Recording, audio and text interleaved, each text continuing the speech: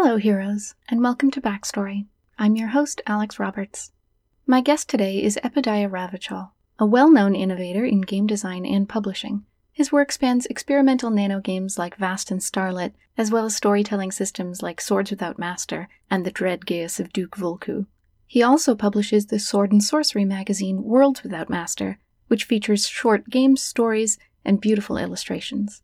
You're probably most familiar with his groundbreaking, award-winning, Jenga-based RPG, Dread.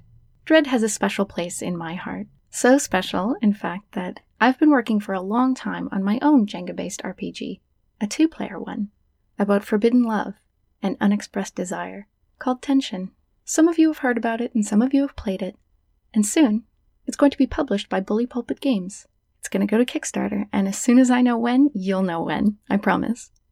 Also, if you're coming to Big Bad Con, the scheduled playtests of Tension have all filled up, but if you really want to play, come find me. We'll figure it out. Anyway, you can imagine what a delight it was to talk with Epidaya after being so inspired by his work. I hope you enjoy our mutual enthusiasm.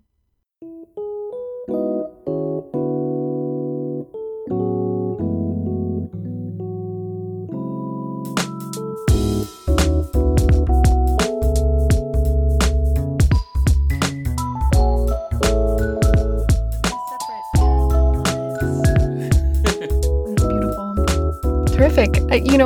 One of the first things I want to ask you about, like one of the first things on my list, I have some questions about Dread.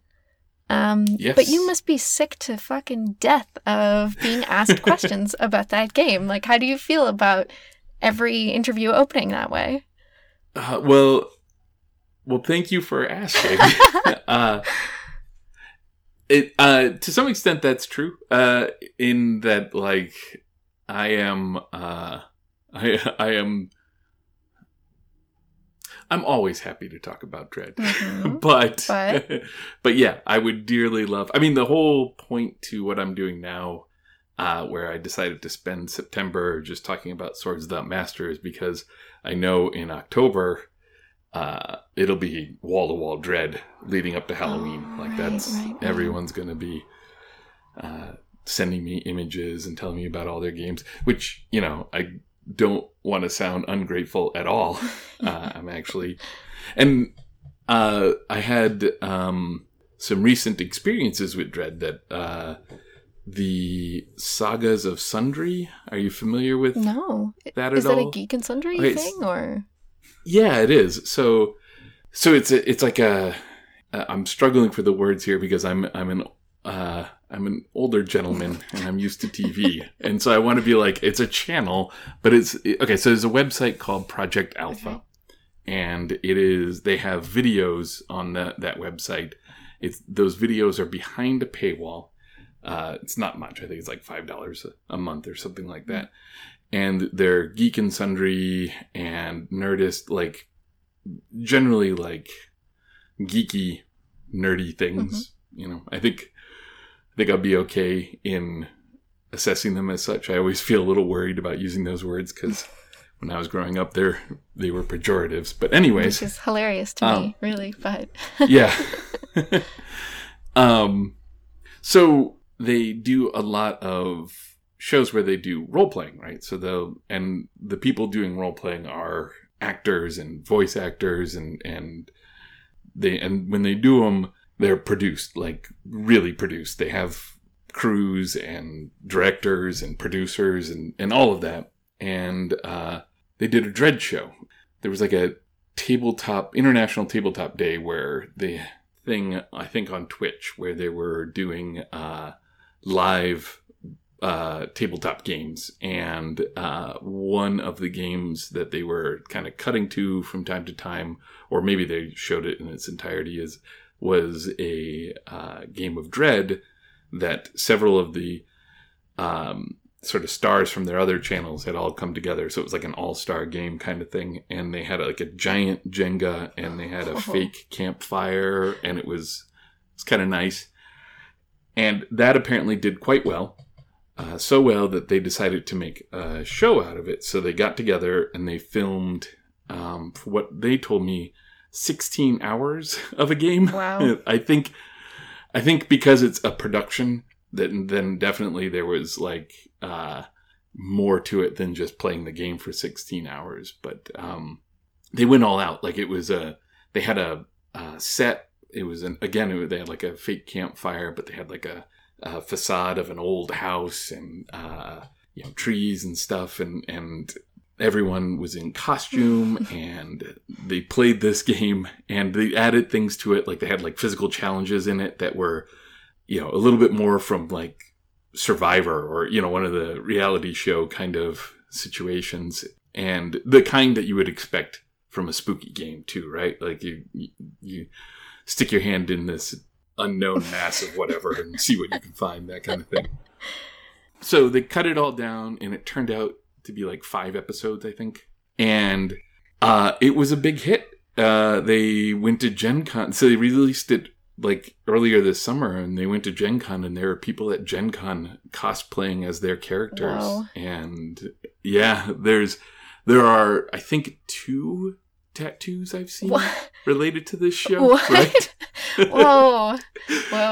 And so it's a little freaky. And they after it all went down, and it turned out to be a hit.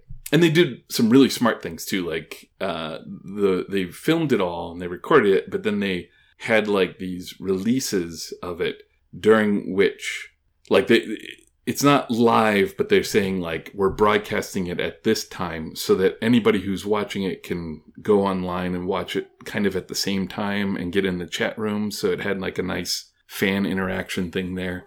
They invited me down to their studios to do like I guess they called it One Night Only. It was sort of like an after show, I guess, after they'd done, months after they'd done it. And so I got to see the studios. I got to meet all the people involved, and they're lovely people. And but just to see this sort of secondary activity, right? Mm-hmm. Because I wrote a game, and then that game got used for a show, and now you have a group of fans who have had no real interaction with the game except through the show, and they're fans of the show, right? Like, so it's like a degree or so removed, but it's kind of interesting to see some like it out in the world like that, like propagating and becoming something other than just something that people are playing at their table now. It's I haven't solidified all my thoughts about it yet. It was kind of a whirlwind. When they invited me out there, I didn't know what to expect, and kind of uncovered it all in a matter of a couple days. And I was like, what have you been doing? Just falling down this rabbit hole of, yeah. Wow. So I feel like that's this intense exaggeration of what happens when you make a tabletop game, though, right? Because you get right. super into, like, hyper dedicated doing this thing, and then you're done with it. But then you hand it off to other people, and in some cases, they are not done with it for decades. Yeah. And people do like amazing things with it, and your relationship to it like definitely changes over the well, I mean, Dread was released about 12 years ago. Wow. I think, if I can do my math right. And I have gone up and down about that game. There are times when I was I mean, I've never really, hated it, but there was definitely times where I was just a little tired that was the only thing that people knew. Definitely, I'm definitely past that now, and I'm in a good spot with it. I think it's I don't necessarily want to use the metaphor of a child, but I feel like we've gotten through the teens with Dread by now. I think it's right. It's out on its own. We can keep like a respectful distance, and I can be proud of what it's done, and just you're no longer actively shaping it, and now you have to like have a new relationship with it based on like mutual. Exactly. Yeah. Yeah. That is perfect. Yes. That's really cool. Okay, so I only have one question about the game itself then. And you can reject it if it's one of those you've been asked it 12,000 times question. But, it's a game that came out sort of at the beginning of a particular wave of self-publishing. Yeah. And it seems like there are a lot of choices made that really reflect that. And that really makes me wonder, what would this exact same game look like if you decided to publish it today? Yeah. No, that's a good question. Very different. Mm-hmm. And I don't know if it would have the impact today that it did. When we published it, there were some smart decisions we made, some other decisions that I regret's too strong of a word, but I think, I would have done it differently if I had taken a little bit more time. But one of the things that we did is we decided to make the book look hefty, right? We wanted it to look the size of a role-playing game at that time because we wanted people to take it seriously and to assume that it was, in fact, a role-playing game. And in the beginning, a lot of people were telling me that it wasn't. They're like, this is great, but it's not a role-playing game. Yeah. And one of the things I really like about... One of the decisions that I think we did well on was the cover. I remember spending a lot of time trying to figure out what to do just to make it stand out. Mm-hmm. And I think indie games in general and have done a pretty good job of setting themselves apart by changing up what was sort of the standard cover. The standard role-playing cover still exists, and it's an important kind of signifier to a market, right? Yeah. Like you got a bunch of people on the cover and things are flying around. They got swords. Yep. There's at least one sword, at least one fireball. Yeah. Mm-hmm. Yeah. And I think they've become more and more codified. So, but that's a whole nother grumpy old codger story. So I wanted it to stand out on the shelf next to other role-playing games, but I also wanted it to look like a role-playing game. I wanted somebody to pick it up, and there's a investment thing that I didn't know about at the time. It's taken me some years to figure this out, but I found that people need barriers to the game. They need to feel like they're doing homework while they're reading it. If that maybe that's not the right way to put it. What do you mean? Like they have to invest, right? They need to. If I gave it away for free, unless it was really gorgeous, I don't think it would have gone nearly as far as it did, right? Like I think people would have been like, "Oh, that's a neat idea," and then that would have been it, and it would probably have its small dedicated following, but. The fact that you have to spend money on it, I think, increases the odds that you're going to play it. And I think the fact that you read through this book, and this book has to both look like you're doing something serious, because you got a big book, but then spend all this time telling you, don't worry about it, we've got you covered, this is all the information you need. Yeah. And it's a weird paradox about our hobby. And it's not one that I'm particularly complaining about. Actually, it's something I do enjoy. I have shelves and shelves of role-playing games that I can't, if you do the grim math, I won't live long enough to play them all. And but I've read them, right? And part of what goes on there is this sort of lie that you tell yourself that you're like, I'm doing something serious by reading this, and I will bring it to the table, and we will play this game, Well, is there not something to be gained, like especially as a designer, from reading a game, even if you don't get a chance to play it? Oh, absolutely. Mm-hmm. Yes. Actually, I would even say, okay, so this is something that I've been trying to figure out how to say publicly. Okay. You can take a couple runs at it. Don't worry. Yes. This is the world exclusive. I think, and this is, okay, so when you think back to when Dread came out, I may not have agreed with this when Dread came out, and I know that the main thrust of, like, indie designers at the time would not have agreed with this. I don't know if I would get as much agreement or gruff today, but I think that a role-playing game...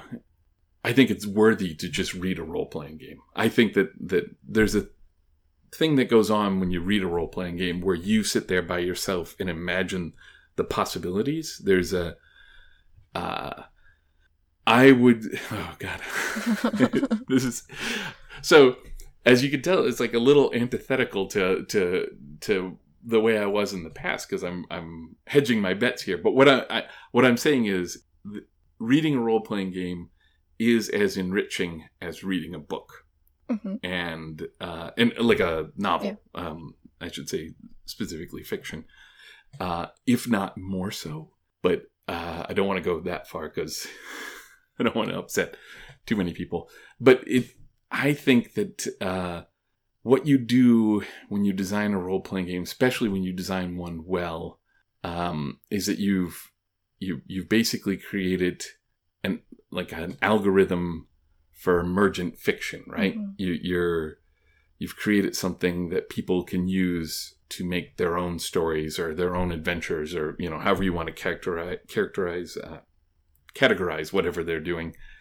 But I'm not saying you get everything you would get out of a role-playing game if you played it, but I do think that if you have the skill to read it, if you spend the time to contemplate what the rules are telling you to do and think about what it means. Like if you take an Apocalypse World move, and the example that I kind of go to a lot is the Chopper in Apocalypse World.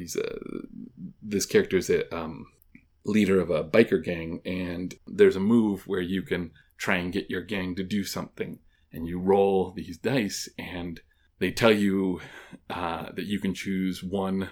If you roll kind of poorly, you can choose one thing on a list of 3 or 2 things on a list of 3. And the list of 3 is they do what you tell them to do. You don't have to make an example out of anyone, and they don't fight back. And the stories that suggests, even before you even play, I think is really, really interesting. I think it's along the same lines as like if you're reading a book about math and they say that the square root of 2 is an irrational number, and here's a proof, and you sit and you think about that proof and trying to figure out why it is true that the square root of 2 is not rational. It's the same sort of there's the same value in that, right? You're experiencing something, even if it's all entirely internal, which is weird since we are designing fairly social games. For the most part, yeah. Yeah. I don't want to go too far because I know there's some that aren't. I was actually just going to ask you about that, if you have spent much time with one-player role-playing games. Yeah, actually, I'm thinking about, I'm going to say 5 or 6 years ago, I think. Mm-hmm. Emily Careboss, who's my wife. At the time, we weren't married. That's why I can kind of know roughly when this occurred. Ran a solitaire contest, a contest for one-player role-playing games. And I had the fortune of being a judge on that contest and got to see a bunch of them. I've not had a chance to play with the ones that have come out more recently. Mm-hmm. I've been very excited about quite a few of them, but I just haven't, which is so weird because, it's a one-player. How full does your schedule have to be that you can't? Yeah. And of course, like when I was younger, I played a lot of like Choose Your Own Adventures or the fighting fantasy books and all those. Yeah, that kind of stuff.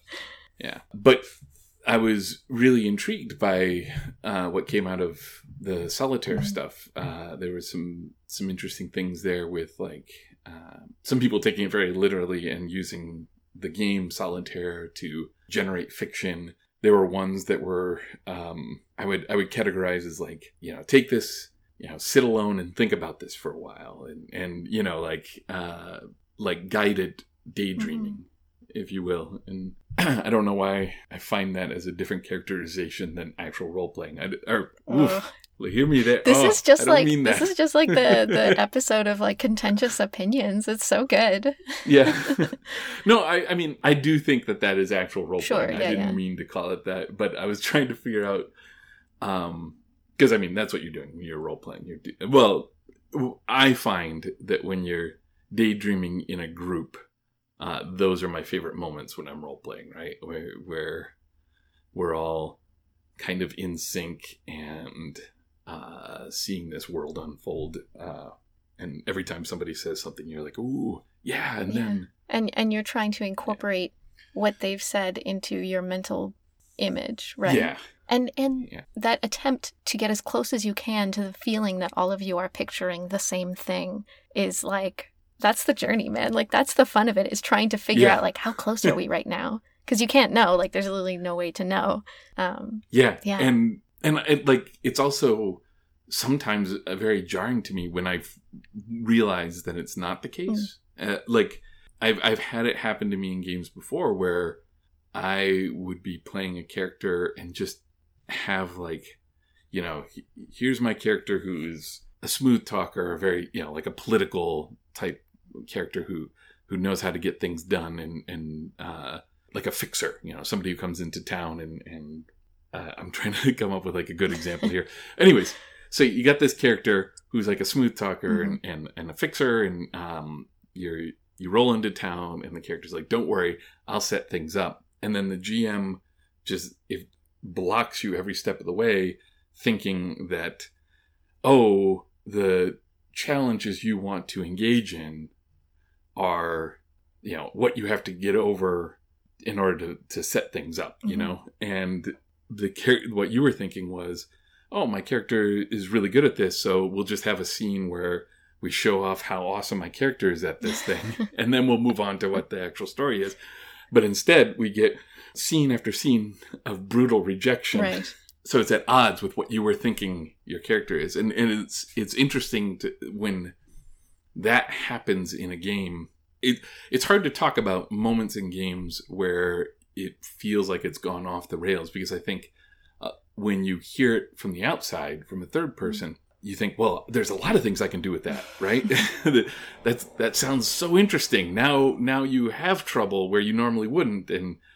But when you're like, I have this vision of the world, and in this world, my character can step into any town and set people up with the jobs they need and you know, local contacts or whatever you happen to be good at. Sometimes people can read that as, oh, so those are the challenges that you want to engage in, instead of, no, the challenges I want to engage in are the other stuff. I want to just be good at this.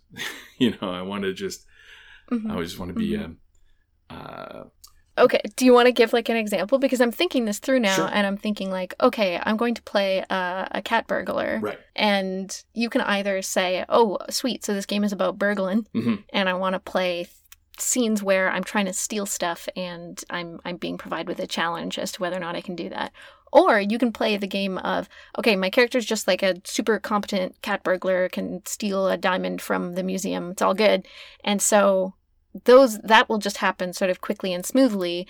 I want the tension in the game to be around like, I'm a thief, but I can't, you know, hold a relationship together, right. Or my family's falling apart, or my personal finances are still in shambles, even though I'm such a good thief. What am I doing wrong with my life? like all of your best friends happen to be cops, and whenever they come to your house, you have to hide all the stuff you've stolen, and so no, that's exactly it, right? Like, if that's the story you want to tell, and for some reason it hasn't come across, or I don't even think it's like a miscommunication on that large of a level. I think it's just, you know, when we engage in role-playing games, especially if you have a situation where you have something like a game master who is in charge of providing the resistance to what you're doing, it's hard to know where you really want that resistance, and you can come up with these moments that just contradict what you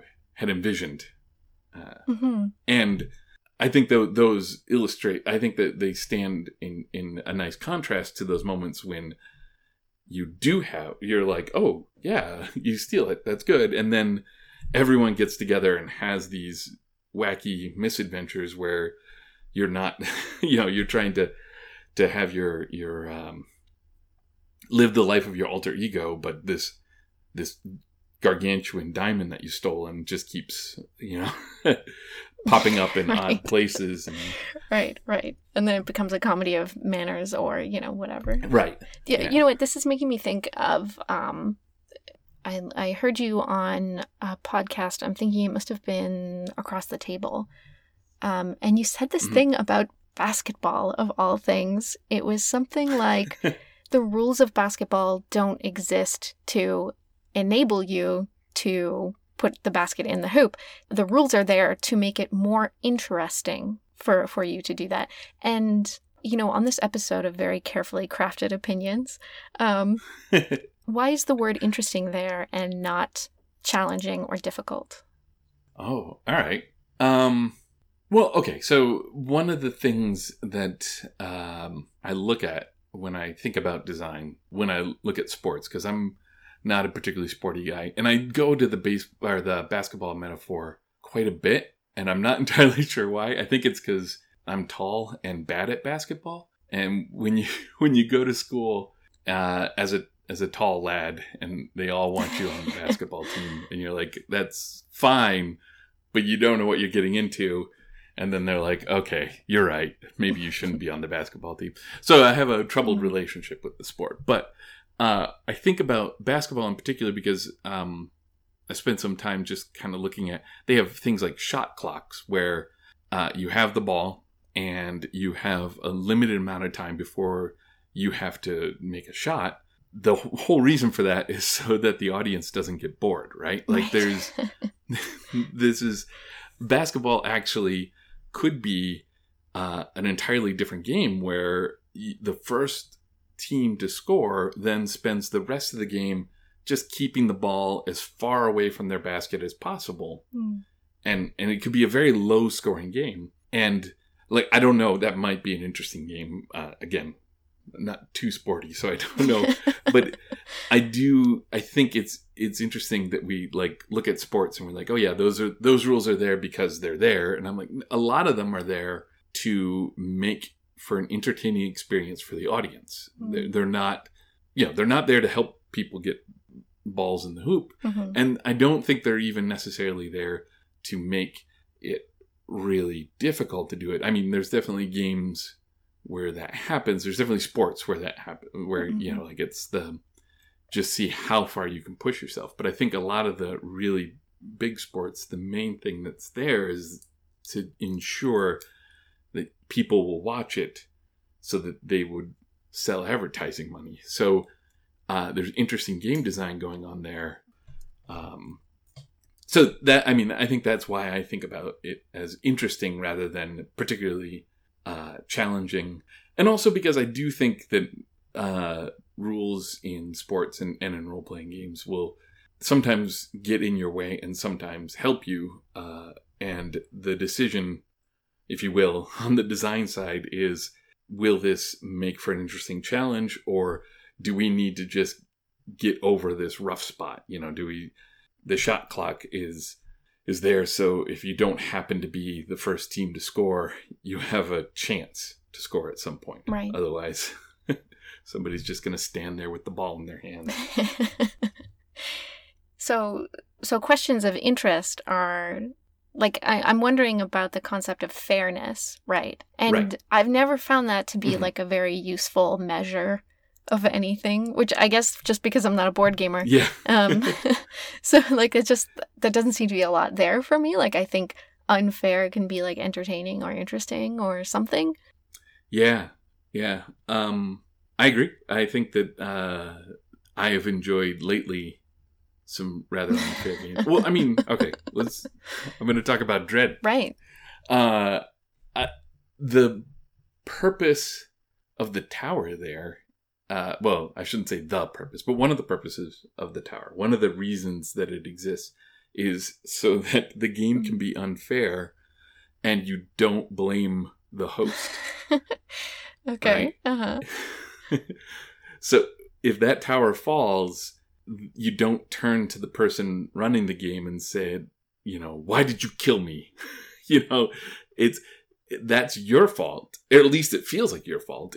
I mean, the host may actually be putting you in like a horrible situation and all that, but like it feels like your fault because you're the one who last touched the tower. And that I think is good. I think that's important for a game where there's a lot of character attrition, that you don't, engender resentment. Yeah. in losing a character. And yeah, I agree. I don't think a game needs to be fair, and I'm often surprised when it goes the other way, and that surprises people. Like when a game is unfair in that it helps the players way too much, and then they're like, wait, that can't be right. We can't be allowed to just do that. And yeah, you are. Go for it. Give it a shot. See what happens. I decree. And yeah, exactly. And that was actually, again, with Dread, one of the early lessons. I remember just early play tests of the game. I had a question on somebody's questionnaire. Is that what equipment do you always carry with you, or something? I don't remember exact wording. And they were like, they started listing all these high explosives. It was a zombie apocalypse thing. And I was, my old inclinations would have been to say no, to shut it down, but I didn't, and it was brilliant. Like they blew themselves up falling into a basement, and which brought the house down on everyone else. And like I think that fairness is an interesting distraction when designing. It'll get you. Yeah. I mean, you want players, so you don't want to be like, it depends. Like, you can definitely build a game and say, this is the most unfair role-playing game in the world. You're gonna hate every moment of it. I'm sure you'll get plenty of players with just that kind of advertising. Totally, right? Like, yeah. Yeah, but yeah, I think that is definitely one of those things from sort of the board game conception. You see it in, there used to be a lot of old arguments about balance and things like that. I think that we've become a little bit more refined about those sorts of things, but you can still see it in some games where, I don't want to name names here, but they happen to be industry leaders. And if you can build a character whose effectiveness in the like sort of main thrust of the game. So if you're playing the game, and the game mainly consists of moments of role playing that are kind of crowded around battles that take place over the evening, and you've managed to craft a character who completely outpaces everyone else in that battle arena, you can definitely. That could be problematic. Like that could, for the sort of social cohesion of the group, you could have situations where everyone else just feels like they're not contributing, and for long chunks of the game. So I don't design those games. So that's right, because then you'd have to think about fairness and balance. And exactly. Yeah, everyone has different interests. Yeah. The other the last piece on that I want to ask about is going back to games as a spectator sport, because role-playing games are becoming spectator sports, right? You were just talking about that, the Dread Saga. And I'm wondering, are we going to start seeing design choices being made with an audience in mind? Yes. That is definitely one of the areas that I am aiming my own designs at now. Like, after seeing what happened. So I want to design games so that it's possible for an audience to watch and enjoy what they're experiencing, both as fiction and with an understanding of the underlying game, right? Because that's this opportunity that we have. If we're just creating sort of like fiction engines where, if the audience isn't aware that there's a game underneath, then I don't know. I don't find that as interesting. I think that letting the audience in on the sort of game aspect so that they can go, ooh, when a roll goes bad, or when the players get up to go to the Jenga tower, that's helpful for that, because everyone then, is on the edge of their seats. And so I would like to design for that environment, but also I want to make sure that it's available for people who aren't producing television shows, right? Right. Like, so that I think is the interesting area for design right now. I think if you can create something that can sort of visually dynamic or even like over a podcast or something, because there's quite a few podcasts going on as well, but also doesn't require a producer to go out and get a bucket full of fake pig's blood to dump on someone or whatever it is that right you're going to do. Yeah. So yeah, and that's the thing that I've been thinking about since this experience with the Sagas of Sundry Dread, because there's a thing. Oh, okay. I'm going to go into another one that I'm worried about. Let me say it out loud and then see how worried I am about this. Sure.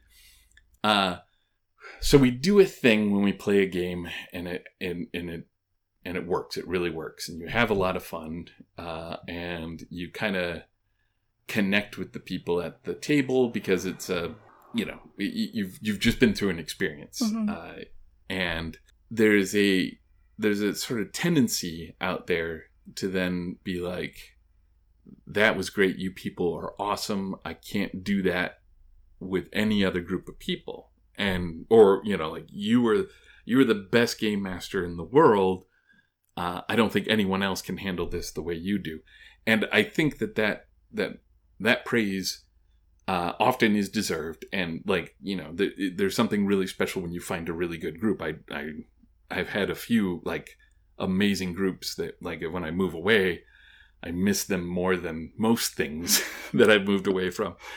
But as a designer, that stabs me in my heart and in my bottom line, right? Yeah. Because if you say that I need that one person there to make this work, and I can't clone that person and shrink wrap them and package them with the game, then I'm lost. And so I think that's going to be one of the tensions that's going to come out of design as we start doing more and more public things, because I think a lot of people are going to watch these games, see people do them really well, and think, well, these people are professionals, they're the best at playing this game, so I'm not going to try playing because I'm not going to be able to do it. But maybe my basketball metaphor should come back, and maybe because people do pick up games of basketball, even though there's pro basketball players out there. So I don't know. Yeah, these are the doubts that I struggle with late at night. I don't know what the spectating playing relationship is, but I think almost certainly there must be more people playing basketball or getting excited about that because the NBA exists and is ubiquitous and people can see it. Yeah, you've talked me down. That's good. Good. I'm glad we talked through this, because I don't know, like I'm surprised by how many people in the industry don't know what to do about this whole streaming thing, and they're not sure. They're barely aware of the existence and popularity of it. They're not sure if it's good or bad, or like how to approach that. And that's very strange, really. Yeah. I mean, I absolutely do think it's good.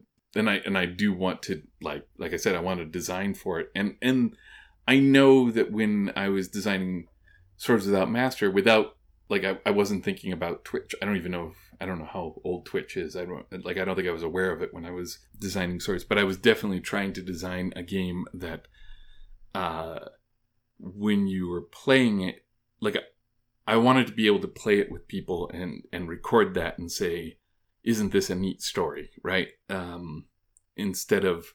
So I wanted to avoid open bookkeeping moments where you're like, okay, I take 7 points of damage. All right, I'll record that.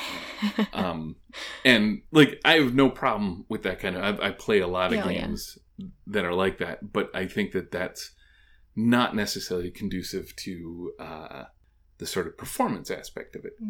But on the other hand, I like, the other barrier that I have with designing a game is just getting people to feel confident enough that they can play it with someone. Yeah. Mm-hmm. And the stranger the game is, the harder that is to do. Yeah. But I do, absolutely. The more people that are playing games like out in the open, and I think what I'm interested in is I want to see what the sort of next level of because we judge players in pro sports, right? We know we have stats for them. Everyone has their favorites for whatever reasons. Like, I'm kind of curious to see if that comes out of all this. Like, if people start developing sort of a theory of what makes a good D&D player for Twitch or whatever, and judge people on that level. That does concern me a little bit because being a good entertainer and being a good role player are really different, right? Yeah. One of those is performing, and one of those is listening and attending and noticing and maybe not saying a lot, actually, or being particularly funny or clever or having a nice voice. You don't need any of that to be very welcome and helpful and joyful at the table. Yeah, I have a theory about that, which involves sort of the suspension of disbelief, which is that I think when we sit down at the table with friends, or even if we're at a con and we're with strangers, the amount of suspension of disbelief that our brain, the amount of work our brain has to do to suspend the disbelief is greater than, say, if we're watching a television show. Or, you still have to have suspension of disbelief. You don't watch a television show and think that's literally happening, but there are things happening that make that easier for you. So when we're at the table, because our brains are already there doing that work, the rest of it is so much easier. You don't have to do funny voices. You don't have to be good at acting. You just have to tell us what you're doing, and we incorporate it. We build our fiction with whatever we can get because our brains are in high gear doing that already. And I think that that's a really good thing. And I think that that's absolutely right. That there are talents required for doing it publicly that you absolutely don't need at the table. And I was trying to think if the converse of that is true, but I don't know. I'm not going to make a statement on that, I guess. Because I do think if you're really good at performing, you could still benefit from also being really good at role playing, right? Sure, yeah. Doing the exact same things you were talking about listening, finding opportunities to create moments for your fellow players, and basically, kind of taking care of all that. I think that'll benefit everyone. Yeah, absolutely. I want to talk a little bit more about Swords Without Master. Sure. We talk about games sort of making statements, games being about something other than their sort of fictional subject matter. Right. And Swords feels like it uses sword and sorcery, but it also feels like it's about storytelling. Like, not just a story game that uses these conventions, but that you are trying to say something about a way to tell stories. Am I onto something? Yeah. So, I have I went to college for creative writing, which is, I have since gone back to college for accounting. That tells you how good. Yeah. But I'm really glad that I did the creative writing route the first time. Learned a lot of things, and this is really, I shouldn't just be like, hey, here are my credentials, this is why I can talk about story. So let me go back. but creative writing and accounting together, that makes up the whole of story games, really. Yeah, it does, actually. That's very true. When I first started the accounting course, I was a little shocked at double entry bookkeeping and how much it felt like role playing in the late 80s and early 90s. Like, it just really... Yeah. And you're like, who influenced who? That's my question. I studied accounting for a little while too. Oh, okay. Yeah. I just have to say that, I just studied accounting so I could figure out my finances for my company and Emily's company and all that. But the first when we sat down and we just like made something balance, and I didn't have to worry that my answers were wrong because I knew they were right because it balanced. I was like, oh my God. It feels kind of really good, doesn't it? Like, it turns out Yeah. accounting in general is probably not for me. It's probably not like my life's passion or anything, but like, it does feel real good when the number is the same as the other number. Like, hell yeah. it's just so, because I spend, my previous college experience was just writing things out on paper, with things that I look back on now that were horrible. Like I'm no fan of what I wrote back then, and then turning them in and being like, hoping for a good grade, hoping that, and just like, whereas if I take an accounting test, I walk away from it and go, I got 2 wrong. Yeah. That's it. Yeah, totally. Yeah. But okay, so to get back to Swords here, which is absolutely not about accounting. I had this discussion with Gregor Hutton, who did 316 and a few other games. He was back in the day, and we were talking, and we were talking about just sort of the thing that made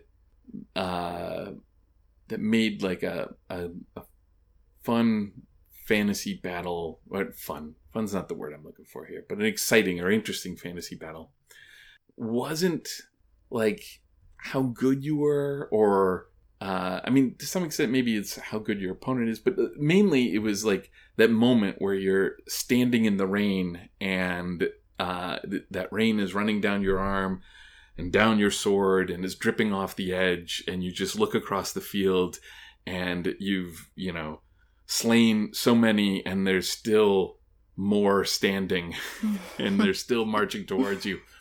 I wanted to create a game that gave people the chance to do that and not feel the weight of those numbers, right? Not to sit there and be like, oh my God, I'm down to 17 hit points, and they're, and I wanted to, and what happened was, at the time when Swords first kind of came into my head, I was reading a lot of Fafhrd and Grey Mouser. It was by Fritz Leiber, fiction that I enjoyed as a kid, and I just had this urge to figure out, or to find out if it held up as an adult. And the early stuff does, in kind of an interesting way. I feel like as a kid, I was like, yeah, I'm soulmates with these 2 warriors, and as an adult I'm like, oh, he's making fun of these 2 warriors. Right, yeah. Or at least, having fun with them or whatever. But like, and we'd done this experiment, which we called Game in a Jiffy, which was this, where a group of us got together and tried to make a game from scratch. Like, we didn't know what the game was going to be. We tried to make it from scratch and have it published a week later. And we had done it once before, and we sat down to do it again. And we came up with this game called Monkey Dome, which is the basis of Swords Without Master. It was this really kind of fast and loose post-apocalyptic game based on a friend's observation of the movie Thunderdome, where it just didn't seem like it knew what tone it was. Like, if somebody picked up or Beyond Thunderdome, if somebody picked up a shovel in that movie, you didn't know if they were about to murder someone horrifically, or if they were going to hit them with the flat of the shovel and it would go boing, and then, Yeah, there's so many, like, Scooby-Doo ass, like, cartoon gags in that movie. Yeah. It is, like, it's jarring. It's weird. Yeah. So the concept then was, we threw out, like, everything we'd done with role-playing before, and we just said, okay, before you do anything, you're going to roll these 2 dice.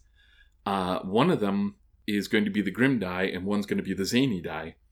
And whichever one's higher is the tone of what you're going to narrate. So before you do something, you something's about to happen.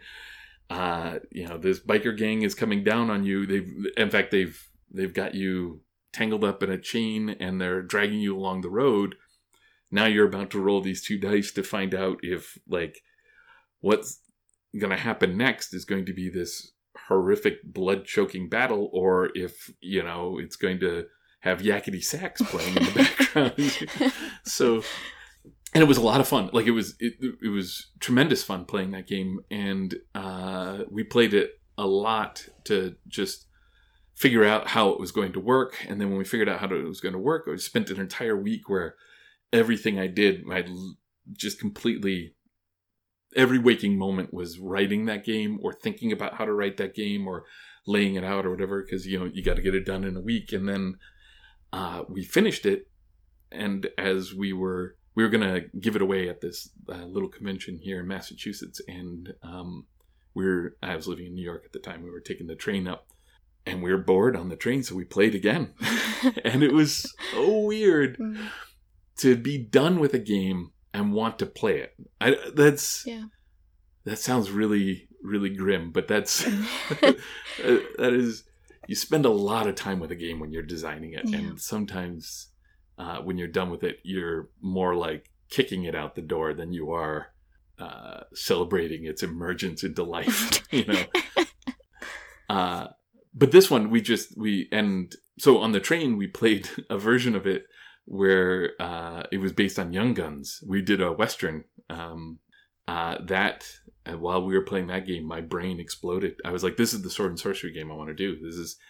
And it's because of those tones kind of not letting you really think about what you're about to do, kind of keeping you from coming up with the description until you've rolled them, and then you have this sort of so in Swords Without Master, the tones aren't grim and zany because that'd be Monkey Dome, that'd be Thunderdome, but I brought them like a little bit closer together, and I made them glum and jovial because this to me kind of fit the feel of most sword and sorcery stories that I had read. There's usually like one.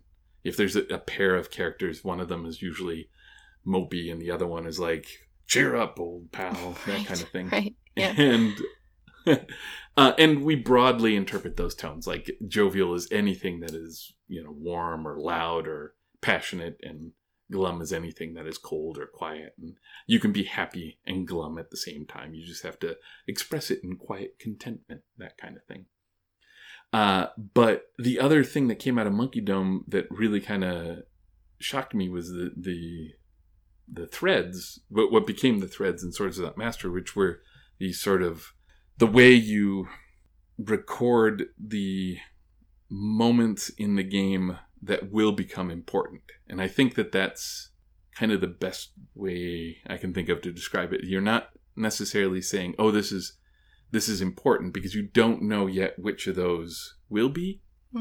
But by the end, so in Swords Without Master, there's 3 types of threads. There's, if you roll a certain way, you get what's called a moral, which means you've done something and there's been an unintended consequence, and so you have to write down a little lesson. And that one came straight out of Monkey Dome, and it's like, you've been too jovial, you've been, or too glum, or whatever, or however, whatever you've done has either further endangered people or worsened your position, even if it accomplished what you want. And this is really good for like characters that want to do that sort of sword and sorcery style of magic, where you can do great things and then you owe. Yeah, you pay a terrible price. Yeah. Yeah, exactly. And there's the mystery, which is you've rolled and something supernatural or unknown is going to happen that's going to keep you from doing it, and we're going to write a question down about it. And then the third one is the motif, which I think is the key to it all. And this is just when somebody else at the table says something that feels like the heart and soul of what you want out of this story. This is, they describe a pack of wolves that come, howling up to you and then suddenly stopping and whimpering at your feet. And you're like, yeah, I don't know what that is, but I want that. I want more of that. You write that down, and we start filling in these motifs. and they're just these images that we like, and they're the counter, the sort of the clock that tells us how much more time we have left in this story. And when we get 3 of them per, I mean, you can easily think of them as like act breaks or something like that. And, as you fill them in, there's rules about having to echo previous ones and things like that. And then at the end, you reincorporate some of these threads, not all of them, but some of these threads before you. You start deciding which ones you want to reincorporate, and you kind of end the story on this note that usually recontextualizes the entire story, right? It's something, you've created something new at the end where, I'm trying to think of like one that would reincorporate these wolves, but maybe one of the characters just wanders off into the north, like with one last wolf with them. And it's this sad ending, and you're like, wow, I didn't know this was going to be the story of how you left civilization forever. And you don't know it's going to be that until you get there. But then when you get there, it had to have been, because why would the wolves have been there in the first place, right? And I think it's what I'm trying to. I've gone quite a while now without directly answering your question. I apologize. But maybe I can nail it with this, because there's this thing in writing where one of the things you want out of an ending is something that's unexpected but inevitable. And this is, particularly true of genre writing. It's not necessarily true of all writing, but and it's hard to do that. But if you've got a group of people sitting at the table and the rules are not telling them to do that, but tricking them into doing that, it's a wonderful moment. I really enjoy it. Yeah. And that's an interesting codification of something that I feel like a lot of GMs, a lot of good, smart, experienced, interesting people who like GMing do, which is notice small things that your players either toss out there or get excited about, and then just discreetly make a note of it. And then, that image or that melody or that whatever reference will come back at the end of the game, and oh my god, they love it every time, no matter how small. They go nuts for it. Yeah, it's good stuff. It really it makes you feel like the story was about your characters. Yeah.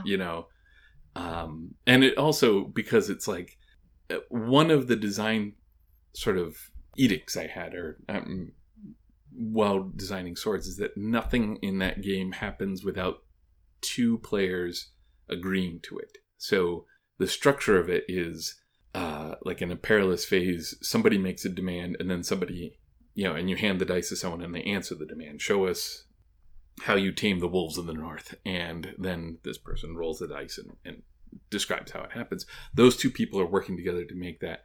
I really want that to happen, because I want to create a sense of audience. I want people to feel like there's somebody interested in what they have to say. And we kind of take that for granted in role-playing games, but oftentimes that job falls just to the game master, right? Yeah. Mm-hmm. Everyone's pointed at that one person, and I kind of spread it out a little bit more. And that's partially just because of my own playing style. This is Swords was definitely a game I wrote so that I had a game I enjoyed running at conventions. I enjoyed running Dread, but it's more exhausting to me than Swords is. I can walk away. Oh, also Swords is like a 2-hour game. Oh man, that's great. That's with a break, that's pretty much the length of my attention span. So I'm very into that. Yeah.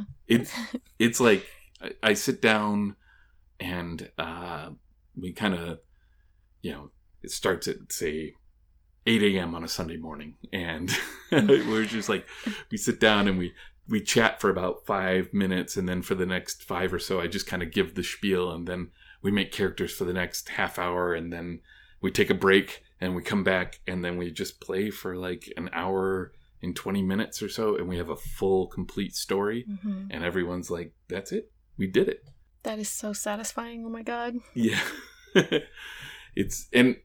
because you have control over how long it takes because you're filling in those motifs. Yeah. And I will tell people, especially if I'm like on a time limit, like I got to get out of here. So pay attention to this and write things down.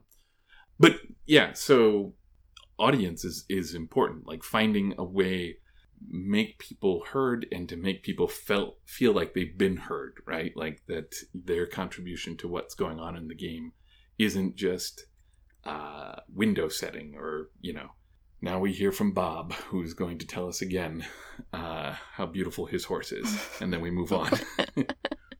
Good. Excellent. I enjoy. Tell me more about Sunday mornings with swords. Right.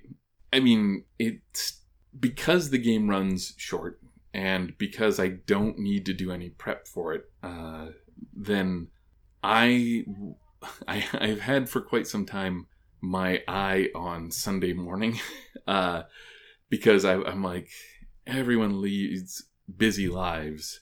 But here's a time, not everyone, but here's a time where if we can get up and my vision of it, my naive vision of it was that it would be a local type thing where I get up and we go to a bakery that has a nice vegan blueberry muffin and a cup of coffee. And we just spend 2 hours on a Sunday morning playing a game. And then everyone's like, yay. And then we're off to our day.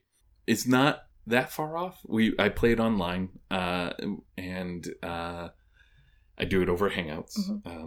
And do you make your own vegan blueberry muffins? I do. Okay, good. You send me the recipe because I need to put that in the show notes. If it. Okay, good. Yeah, I will. Yeah. From Vegan with a Vengeance.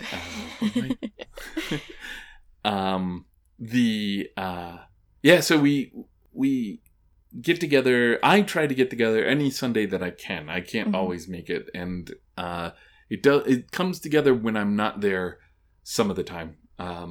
That's cool.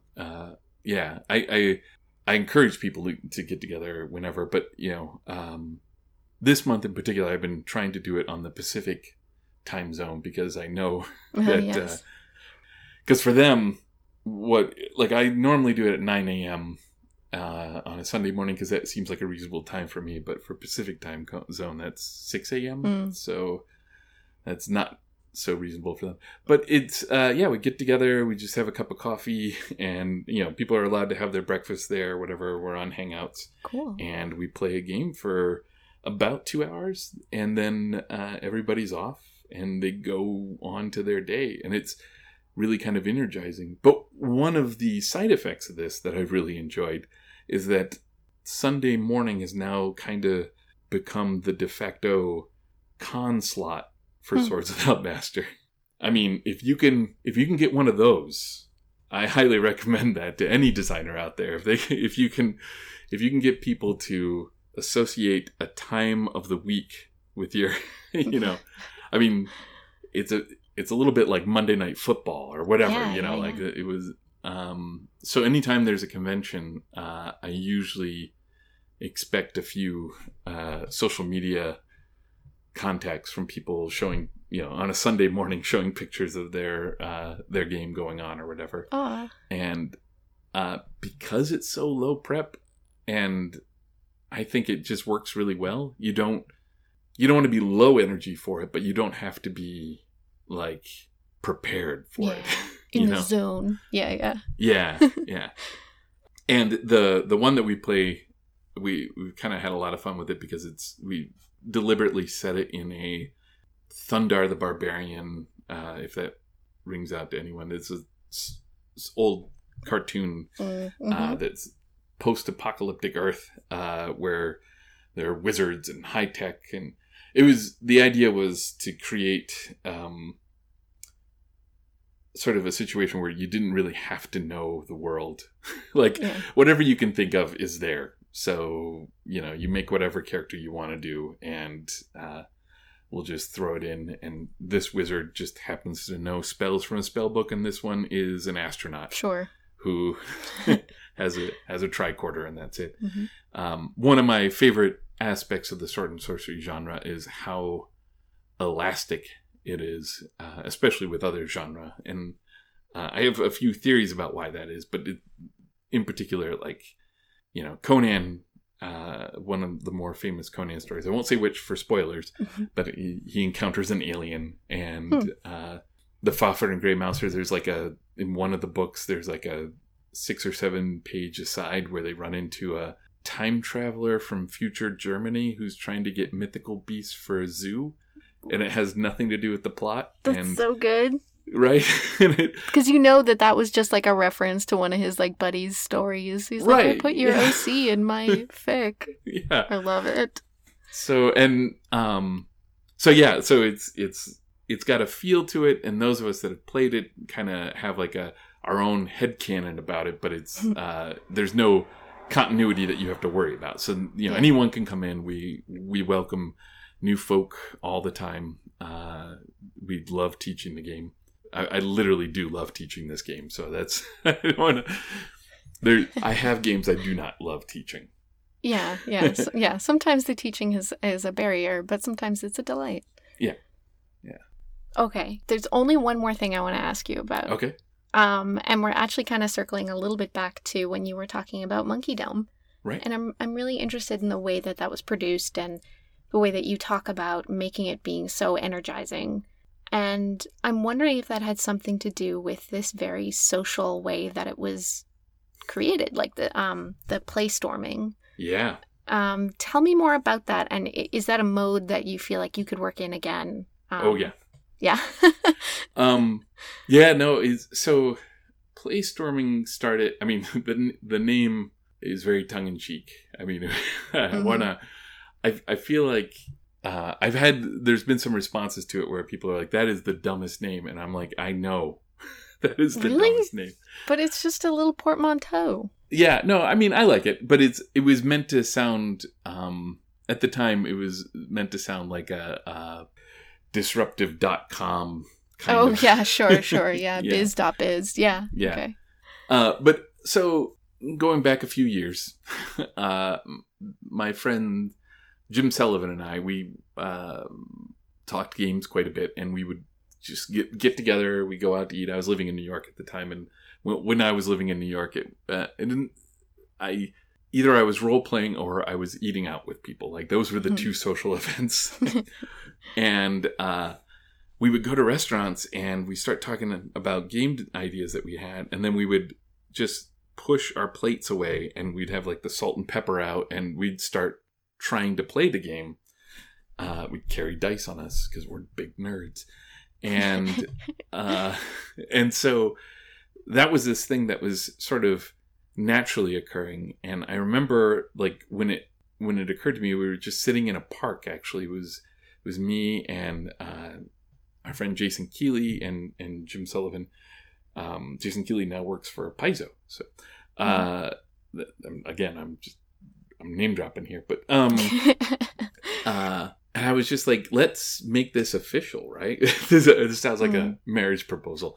I was like, let's make this official. And I got down on one knee and I said, will you play Storm with me? And that's beautiful. I'm entranced.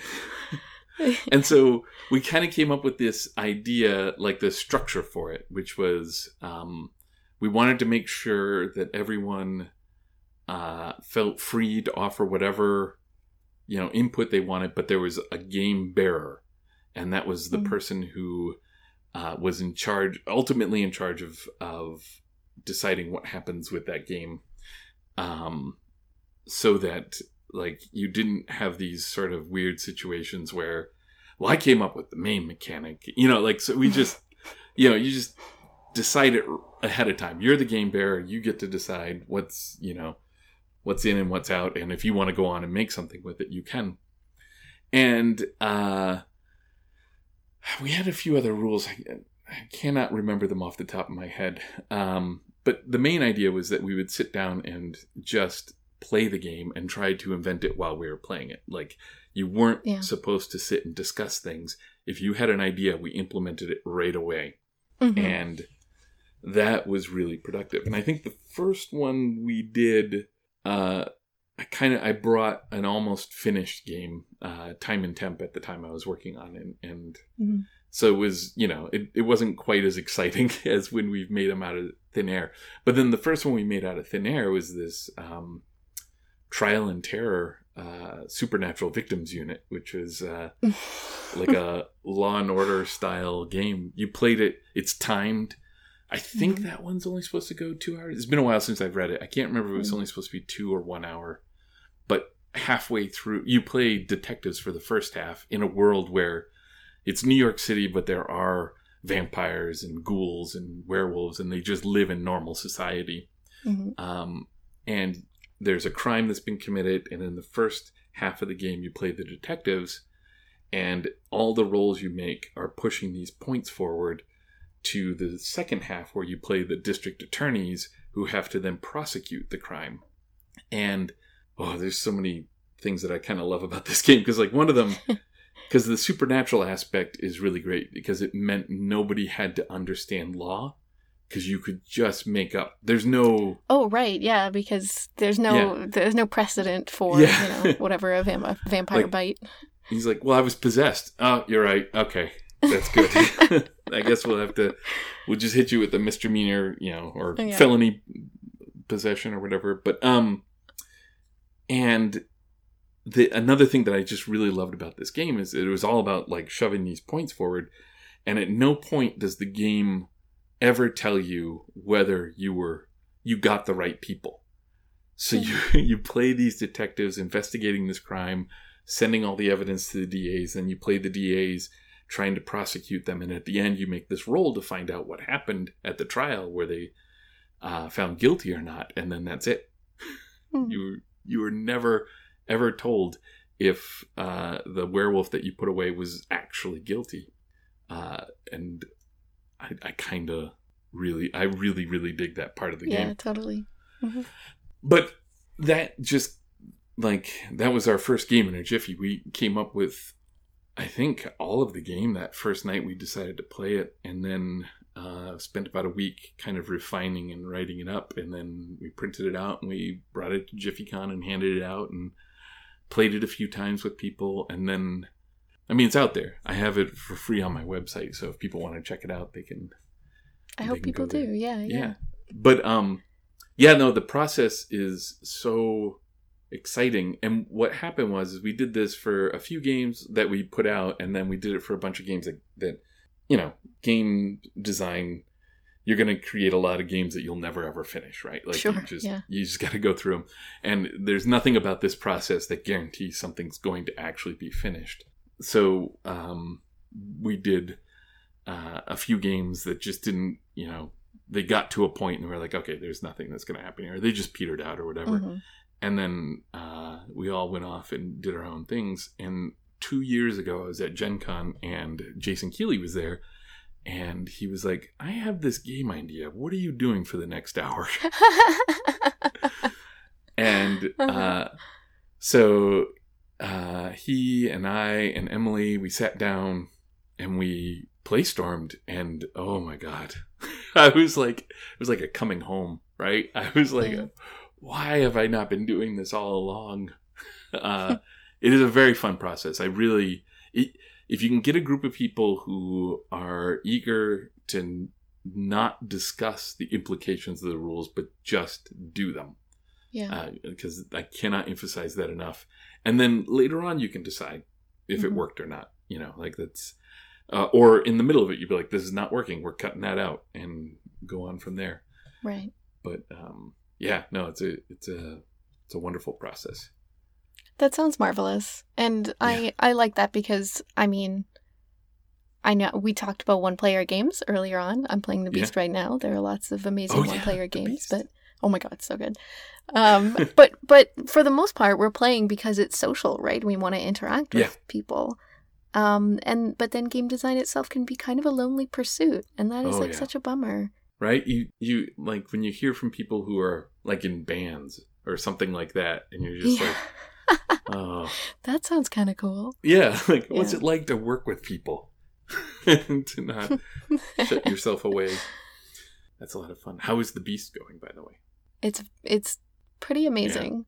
At first, I think I kind of had the thought, like, oh, maybe I'll like tweet about it, or I'll get like a little blog going, or I'll like publish parts of what I. Hell no, hell no. I will never speak a word of what I have written. Oh my goodness, it's really cool, and I can already see, like, you could shuffle the cards differently and play it differently, and it would come out so amazing. And also, a different person could play the exact same set of cards, and their story would be different and amazing. Like, it's quite a piece of design. What have you been playing lately that you're really excited about? I just got done with a short campaign of Urban Jungle. Urban Jungle is this. So there's a company called Sanguine Games, and they do most of their games are anthropomorphic games, and they have a system. They did a game based on the Usagi Yojimbo comic that I think came out the same year that Dread did. Actually, I think I remember buying it then, and it's one of my all-time favorite games. It's so weird that I don't want to say weird, but like it is. These games, they have some heft to them, right? They're a little on the crunchy side, to use an old term. But it's clear the people who've made them have played them, and they know what's going on. Like this Usagi Yojimbo one, it's a samurai game, and the combat in that involves so much of just grabbing your sword and just waiting to see what your opponent's about to do, and then trying to do it just before they do it. And it's very we recently ran a short little campaign of that, and so much of the fighting was not fighting. And I always get a little, like, I get my rankles up when people are like, talk about a game that's about combat, and they're like, we play it so well we don't even do the combat or whatever. Like right. Like there's this moment I remember in the game where Emily was playing in it, and she had this dog that was a former general, and there were these Ronin that were kind of roughing up some peasants, and they stepped up to them, and one of the Ronin went for his sword, and she had her war fan with her, and she just placed the war fan on the hilt of the sword before he could draw it out of his scabbard.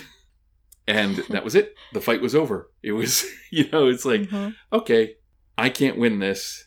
I'm going to go home. Or I'm going to apologize, back away, and leave. Maybe I'll come out later when you're not paying attention or whatever. So then that was Usagi Yojimbo. It was a samurai game, so they definitely had that. Their Urban Jungle was a noir game, and it did, for noir, the exact same thing. The fights in that went down, like, you don't lose hit points. You just you activate what are called soaks, which are ways to, I guess, absorb damage until you can't or whatever. And like one of my favorites is I can't remember what it's called, but the main thing that happens is you stop a bunch of damage that happens to you, and you scream, and all of your allies rally. And it's so great, because for a noir game, that's, there's a certain type of character that's brilliant for.